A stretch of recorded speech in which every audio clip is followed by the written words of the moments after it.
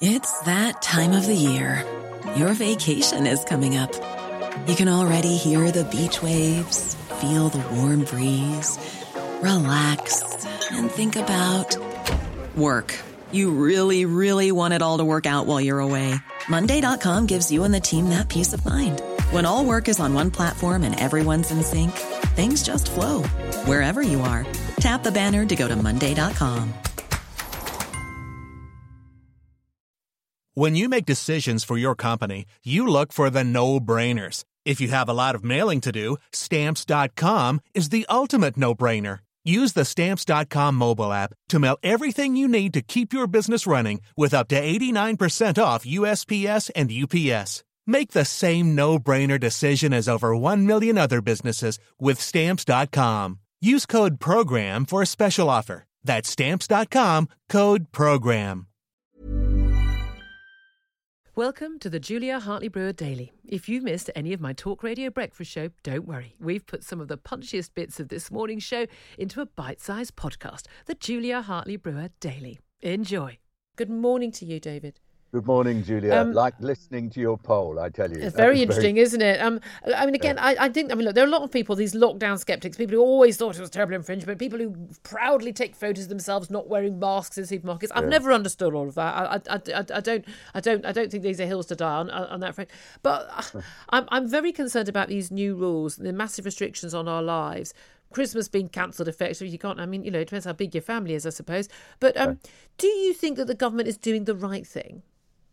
Well, the government is clearly really worried about the spikes that are coming up really in many parts of the country.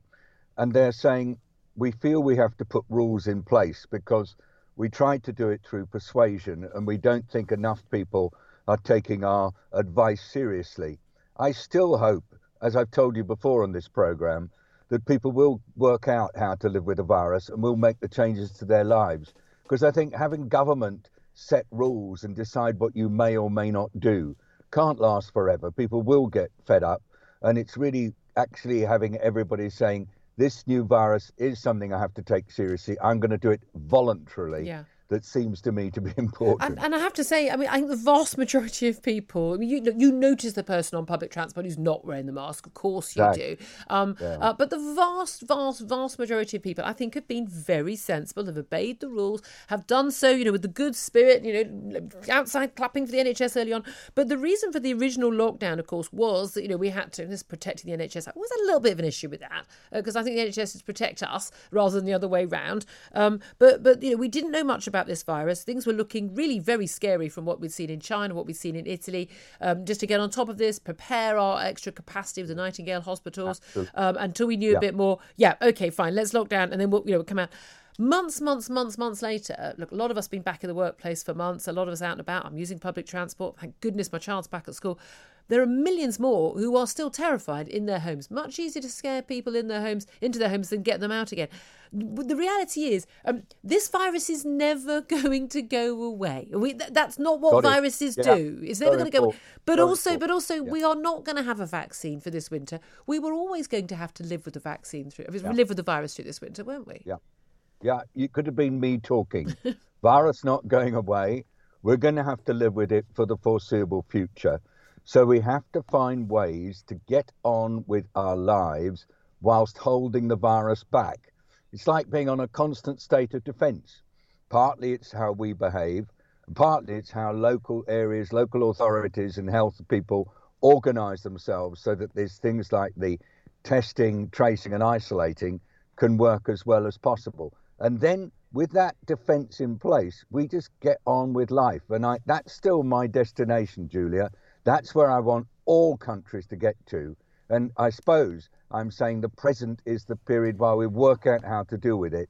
And these slightly unfortunate situations where we're asked to do things that we really don't really want to do. I hope that's temporary and that we will come through this, changing our behaviour and learning to live with this unwelcome new presence in our world. Indeed. I mean, if everybody was, wearing a mask in public places where they could pass it on, if everyone was washing their hands regularly and social distancing, I meet up with friends, we go to restaurants, we've had people in our home, but we don't hug each other anymore. We had a big conversation about, do we hug grandparents when we see them and the like. And if we were all doing that, we wouldn't be in this trouble. It is really noticeable that infections have gone up massively. I mean, just massively in the younger age group, 17 to 21-year-olds. Just huge increase, and basically all the way up to 30 as well. But, I mean, these will be young people just basically at the prime of their lives, freed from everything, finally getting to see their mates again, and they've all, frankly, gone a little bit crazy. A lot of this, frankly, I think parents need to be, sending the message to their youngsters.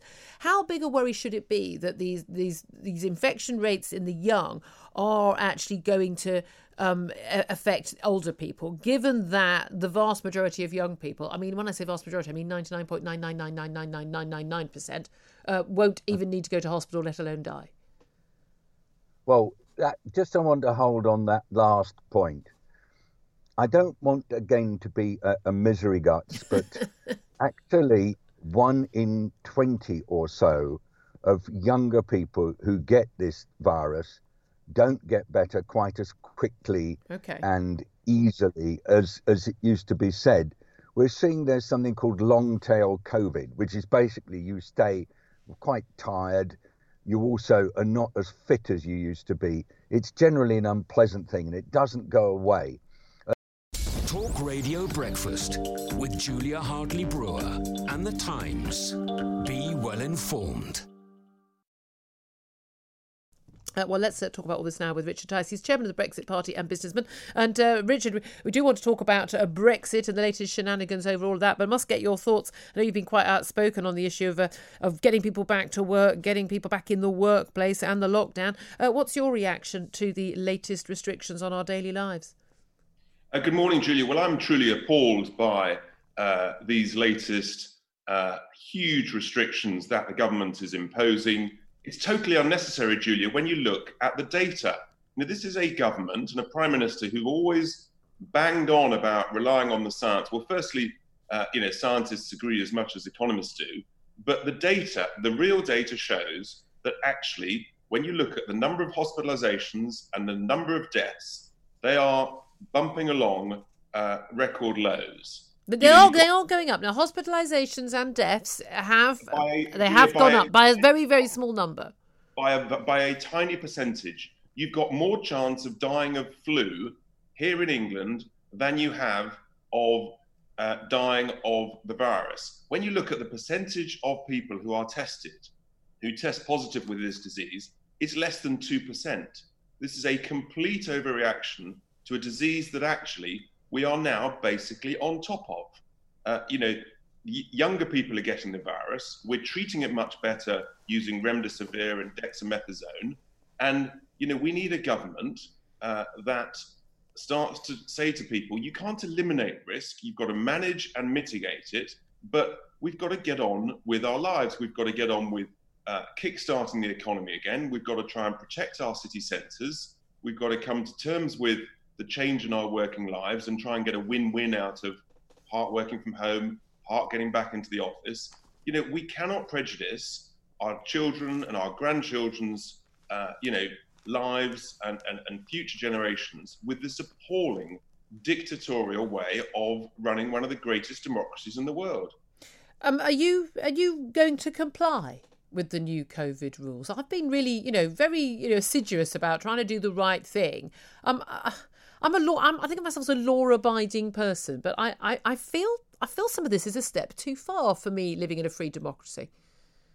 You're absolutely right, Julia. And the truth is that the government has lost the confidence of the people because of its continuing incompetence on so many issues. And I think the majority of people recognise that the government has completely misinterpreted what's going on. And I think the majority of people, myself included, will say, do you know what? I think I'll work out what represents a risk to others, and we will apply our own judgment. And that's what you do in a free and democratic society. So, I think we're in a very difficult place. I think the government's completely misjudged and misread the data. and it's not good. And the implications for businesses, for jobs, are truly appalling. People who've just started to reopen up and start investing again, are they going to continue to do so, or are they going to say, no, I've got to hold back? That's the fear, isn't it? I have to say, look, I don't think people like Chris Whitty, misread the data. It seems to me it's your willingness to take what you consider to be reasonable risks in your life, and we can leave a COVID risk life. Unfortunately, being COVID risk free means you have loads of other risks. As we know, we're seeing people dying of cancer and heart disease because they're not getting treated, and we're going to see God knows how many deaths as a result of the massive lockdown. And when we do actually start seeing those mass job losses that we are going to see at the end of that furlough scheme, I think a lot of people are going to feel very different. I think we are heading into a very, very difficult winter. Let me talk also about the other thing we're told we're supposed to be fearful of. Again, how willing are you to take a risk that life outside the EU will be terrible or not? We've got the Brexit trade deal negotiations still going on. Prime Minister pressing ahead yesterday with the publication of the UK Internal Markets Bill, being told that this basically planned to override parts of the withdrawal agreement he signed, saying, we didn't go into the detail, it was done too quickly. We know the Prime Minister's not a details man. The suspicion now, look, this is entirely just a way of trying to force movement from the EU. It's a high-risk strategy. It's upset people like Sir John Major, who says it's going to damage Britain's standing on the world stage. I always think it's a good day when John Major's unhappy. But I mean, we're told this is a breach of international law in a very specific and limited way, and it's all a bit of game playing. Is this brinkmanship, or is this a risk to our national reputation as a country that follow international law? Not at all. That's complete nonsense. It's interesting, isn't it? The people who are bleating loudest about all of this are those who actually didn't want Brexit. They then wanted to try and stop Brexit, the likes of John Major, Dominic Grieve, David Gauke, all these people. The truth is that what this bill does is iron out some very technical issues regarding trading in different parts of the United Kingdom. We are a sovereign nation. We're perfectly entitled to organise the trade and the technical issues around it, most of which are far too boring to bore people with,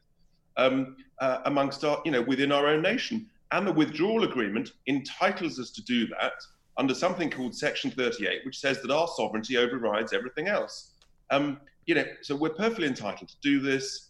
And the truth is that the European Union, they have demonstrated bad faith throughout these negotiations, which puts them in breach of the withdrawal agreement themselves. And for them to say that we've broken the letter and the spirit of the agreement, frankly, is a bit rich coming from them when you see how they're trying to negotiate on things like fishing and state aid with the political declaration and the future trading arrangement. They're in breach, in my view, and therefore, yes, look, there's some tough negotiations, but really and truly, this is a complete, it's a song and dance about, frankly, not a lot. I think our Commonwealth partners around the world will respect us for looking after our own internal trading arrangements. Okay, well, we shall wait and see what happens. Richard Tice, Brexit Party Chairman, very much appreciate you joining us. Talk Radio Breakfast with Julia Hartley-Brewer and The Times. It's that time of the year. Your vacation is coming up. You can already hear the beach waves, feel the warm breeze, relax, and think about work. You really, really want it all to work out while you're away. Monday.com gives you and the team that peace of mind. When all work is on one platform and everyone's in sync, things just flow. Wherever you are, tap the banner to go to Monday.com. When you make decisions for your company, you look for the no-brainers. And if you have a lot of mailing to do, Stamps.com is the ultimate no-brainer. It streamlines your processes to make your business more efficient, which makes you less busy. Mail checks, invoices, legal documents, and everything you need to keep your business running with Stamps.com. Seamlessly connect with every major marketplace and shopping cart. Schedule package pickups and see your cheapest and fastest shipping options from different carriers. With rates up to 89% off USPS and UPS rates. And with the Stamps.com mobile app, you can take care of mailing and shipping wherever you are. Make the same no-brainer decision as over 1 million other businesses with Stamps.com. Sign up with code PROGRAM for a 4-week trial, plus free postage and a free digital scale. No long-term commitments or contracts. That's Stamps.com. Code PROGRAM.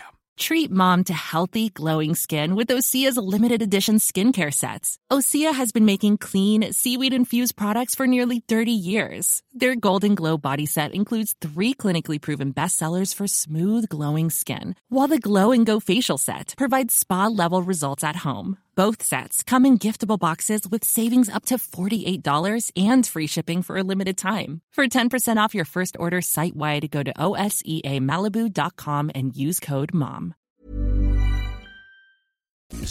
Know your times. Coming up, I'm delighted to welcome the Transport Secretary Grant Shapps to the show. Good morning to you. Morning, Julia. Well, so you've been tasked with trying to appease probably a pretty angry, miserable, depressed nation today after the announcements from the Prime Minister yesterday. This rule of 6, the threat of a 10 p.m. curfew. We've seen what's happened in Belgium. COVID marshals with their little clipboards and their high-vis vests. Restrictions possibly lasting until March, and Christmas, realistically, for most families, being cancelled. Are all of these restrictions actually justified for a virus that we are now very much more in control of, which largely kills the very elderly and the very ill and leaves virtually everyone else unscathed? Is it really justifiable to impose these restrictions on people living in a free democracy for that virus? Yeah, look, we've been down this route before, haven't we? We know how this works. If we do nothing right now, we know that the virus will double in a couple of weeks, and then it turns into a week and then into 3 days, and we know that that's the trajectory of this virus, and we know that because we've been through it before. But actually, we're also seeing the numbers increase elsewhere, and a month or two ago, when we saw the numbers start to increase in Spain and then in France, we could have had the same conversation. And what we're seeing in Spain, for example, is that the number of deaths is now starting to move upwards as well. So I don't think the facts or the epidemiology of the disease has changed one iota. And unfortunately, unless we take action, then there'd be far worse action required, which we had before. We're not going into a second lockdown, and we're not, by the way, introducing 10 p.m. curfews either. 10 p.m. curfews the Chris Whitty, the chief medical officer, was pointing to what happened in Belgium and how they were able to flatten their curve. Yeah, but they did that by introducing, among other measures, 10 p.m. curfews, and we're talking about 10 p.m. curfews in areas with high rates. I would not be so certain. Are you telling me categorically right now there will be no 10 p.m. curfews nationwide across this nation in the next coming few months? As you know, we've been in a complete lockdown before now, so I can't promise you anything. Exactly. So we can't promise that's not happening. Okay. We do want to localise it this time, Julia, as you pointed out. Except we're not localising it, are we? Because this rule of 6 is applying across the board. Now, you said, look, if we do nothing, but we're not going to do nothing. The Imperial College computer models, which have proven to be really quite inaccurate now, we've got much more information about the virus. 250,000 people would die. That's why we had to go into lockdown. Again, that was if we did nothing. Other countries, have had worse or better rates of deaths on this coronavirus, but everyone has done something. Even Sweden, famously not having a lockdown, they have actually had a lot of people social distancing. If we carried on with the hand hygiene, the social distancing, if perhaps the bars and the restaurants where these young people who were getting the virus were mixing were better policed, that would be probably enough to curtail this, because we do know more about the virus and we do know who dies from the virus and we do know who's most at risk. Would it not make more sense, instead of putting restrictions on the entire nation, to police the rules that are currently in place in public places, like with young people out partying, but also to perhaps offer more shielding to the elderly, to the vulnerable, and then say to everyone else, frankly, you're going to have to take your chances. This virus isn't a big risk to you. You may catch it, you may die, but life is not without risk. And there are more bigger risks if we do actually effectively go into some semblance of lockdown. Shouldn't the government be a bit more grown up and treat us as the grown-ups we are, and allow us to assess our own level of risk as otherwise healthy, normal people of working age? I'm all up for people assessing their own level of risk. Though this is not something where you go skydiving, there's a level of risk to you. This is something where that risk transfers to other people, your loved ones, or possibly people you've never met, quite likely people you've never met, who then get ill themselves, and some of those people will die. We know that 41,000 people have died. So it's not something which is only a matter of personal choice. But I do agree with you when you said Shouldn't we just sort of clarify the rules and and police it better? One of the complications we had is obviously the initial lockdown was pretty straightforward. You stayed at home. There were only 4 reasons why you could leave at home. We then get into the period that we've been going through where life's starting to get back to normal. But some of the rules have become quite, I think, complicated and confusing. And, for example, 2 households only. You could have 6 people from different households outside, but if you went into a restaurant, for example, that could only be 2 households. How many people knew that? How many people were going in? So it had become, I think, too much of a patchwork. The rule of 6 is very straightforward, isn't it? You know that if there's more than 6 people in a social setting, in home, outside a home, in a pub, in a restaurant, you've got it wrong, and that will make it much easier to enforce. And one of the things the enforcement agencies, the police, were saying is, look, actually, people just need a simple rule that they can follow. It will be the law. Simple to follow. Okay. And I think if we do that, then we can get these rates down again. Well, it's simple to follow. Otherwise, but will it actually save lives? So I'm in a situation. I've got a husband and a daughter at home. We want to meet up with a couple of friends of ours who've got 2 kids. Kids are at the same school. We're real friends. We've seen each other throughout. That'd be 7 of us. Now, that we would be committing on Saturday. We're allowed to do it. On Monday, we're committing a criminal offence, and all the adults could be fined £100 if we refuse to disperse. If the police decide to knock on the door. However, I could on Monday meet up with 5 other people from 5 separate households, and that wouldn't be an offence. Now, which do you think is a bigger risk of spreading the virus? Me meeting up with one other family, which involves 7 people, or me meeting up with 5 other separate households? I mean, you know the answer to that. It's insane. Well, as you can imagine, we had pretty extensive conversations about this with the chief medical officer and chief scientific advisor, because you're right that there is in any system a degree of an arbitrary line that has to be drawn. And what we've seen is essentially if you try and make that line too squiggly, if you try to introduce too many, but if it's this situation, then do this, and if it's that, then do that, people then get confused by the rules, and actually with the best will in the world, some people may just not understand which rule they should be following under different circumstances. This simplifies all of that, and I understand what you're saying. My example is we're in a family of 5. There are 5 of us. If I want to see both my parents or both my wife's parents, we can't see them all together as 7 of us, indoors or outdoors or in a restaurant or in a pub. And that is very, sad for us. It's not just sad. Grant, it's stupid. The spread of this disease. Grant, it's stupid because if you see your mother and then 2 hours later you see your father and they live in the same household, they could spread it to each other anyway. So therefore, you've introduced and you're backing and you are currently defending as a government minister a rule that you know right now. I know that you know it's a stupid rule. I know it's a stupid rule. Everyone listening knows it's a stupid rule. No, and yet the government is imposing this rule. No, I don't agree. It's not going to save any lives. You not seeing your mum and dad at the same time is not going to save a single life. I don't agree, and here's why. We already discussed the way that people respond to rules as they get more complicated. And I bet a lot of people didn't realise that it was okay to have 6 people outside from different households, but you couldn't do that inside a restaurant, for example. It just got too complicated for people to be able to simply follow the rules. And so having a line in the sand where you say this is on the right side and this is on the wrong side. I know it's a little bit blunt, but it does make it easier to follow. Because it's easier to follow, it's easier for the authorities to interpret, it's easier for pubs and restaurants to interpret, it's easier for the police to interpret, and will actually therefore keep the virus down. A lot of the police didn't seem to know what the rules were when they were very simple about the lockdown. So in terms of enforcing it, tell us the powers of these COVID marshals. What powers are they going to have? Little people, I'm assuming they're going to have clipboards and high-vis vests, so they're going to feel terribly important. Well, they'll be able to remind people, for example, if they're about to go into a shop, that you need to be putting on a face covering. Remind people? Are they able to enforce it? No, Why do we need reminding?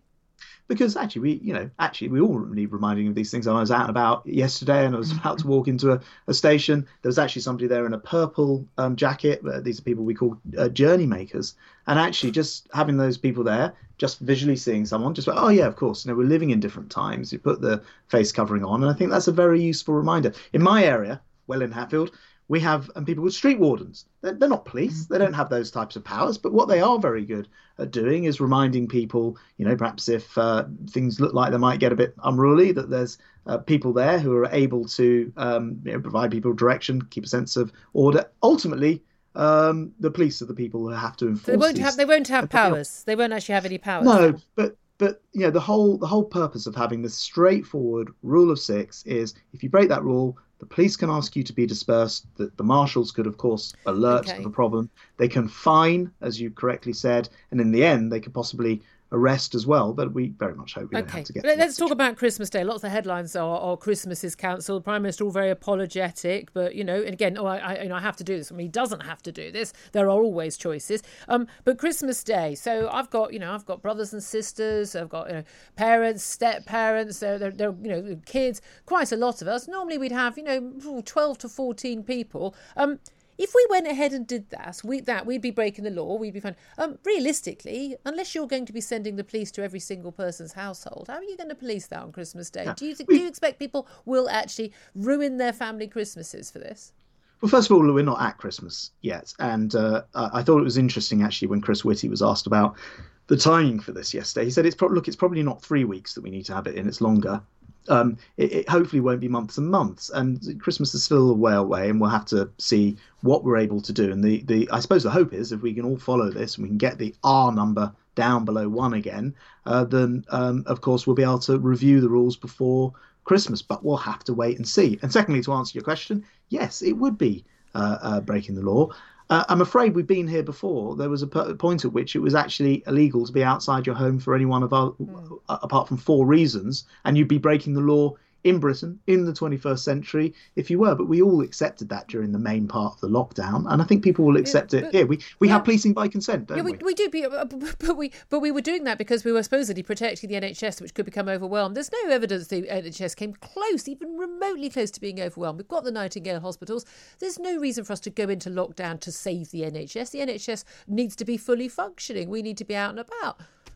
So I think the thing about a virus, as we saw in the earlier days and as we went into the peak, is you get the doubling thing and then double, and it becomes a very, very fast growth rate and gets out of control. And that's how, let's not forget, at the height of things, hospital admissions were over nearly 3,500 people being admitted to hospital per day. If that had doubled again in a very short period of time, then we certainly would have required the spillover. We didn't because we provided it. Yeah, so we had the Nightingale Hospital to provide that, didn't we? I suppose what I'm trying to say is in answer to your point, the difference between success and failure is the extent to which people follow the rules, and actually can be quite marginal. And therefore very important that people do follow the rules. Otherwise, you do get the doubling taking place. All right, and our only hope for you not to have to choose between mum and dad and who you invite on Christmas Day, I don't know whether Mrs. Shapps gets a say in this or not, so we can have no more than 6 on Christmas Day,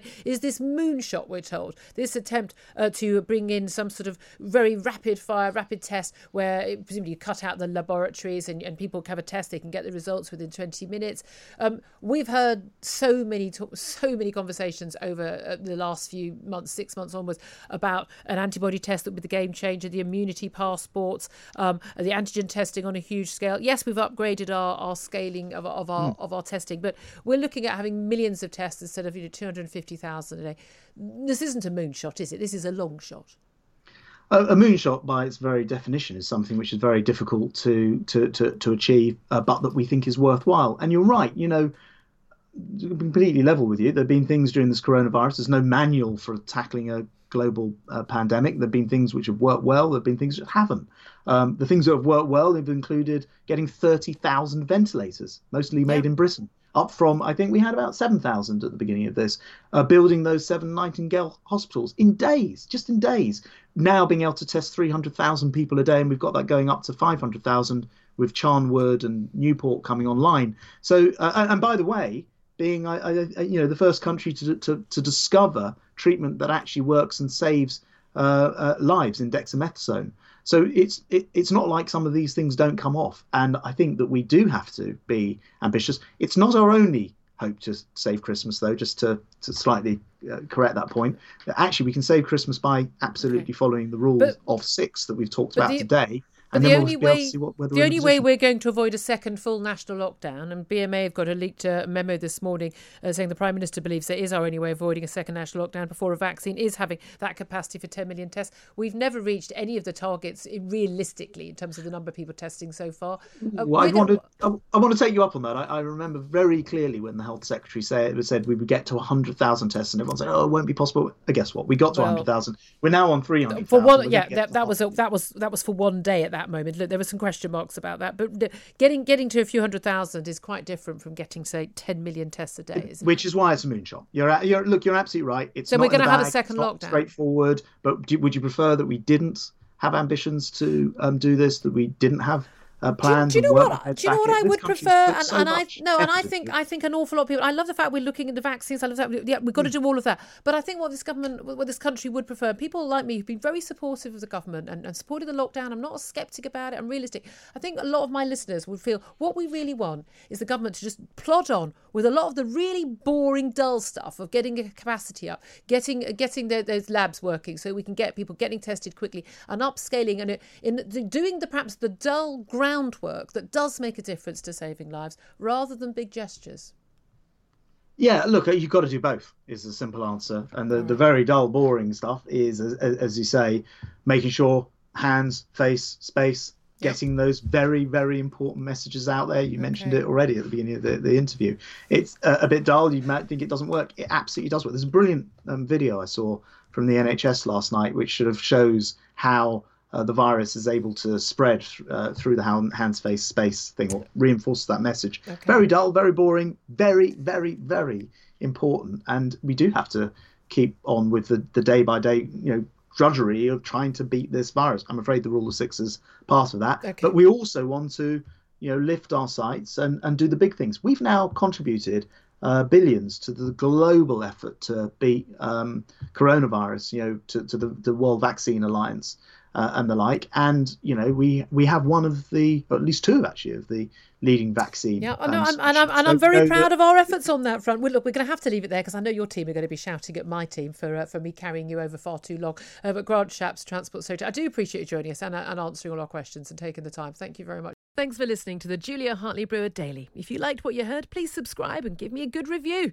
And don't forget to catch me on the Talk Radio Breakfast Show every weekday from 6:30 until 10. Planning for your next trip? Elevate your travel style with Quince. Quince has all the jet-setting essentials you'll want for your next getaway, like European linen, premium luggage options, buttery soft Italian leather bags, and so much more. And it's all priced at 50 to 80% less than similar brands. Plus, Quince only works with factories that use safe and ethical manufacturing practices. Pack your bags with high-quality essentials you'll be wearing for vacations to come with Quince. Go to quince.com/trip for free shipping and 365-day returns. Hi, I'm Daniel, founder of Pretty Litter. Cats and cat owners deserve better than any old-fashioned litter. That's why I teamed up with scientists and veterinarians to create Pretty Litter. Its innovative crystal formula has superior odor control and weighs up to 80% less than clay litter. Pretty Litter even monitors health by changing colors to help detect early signs of potential illness. It's the world's smartest kitty litter. Go to prettylitter.com and use code ACAST for 20% off your first order and a free cat toy. Terms and conditions apply. See site for details.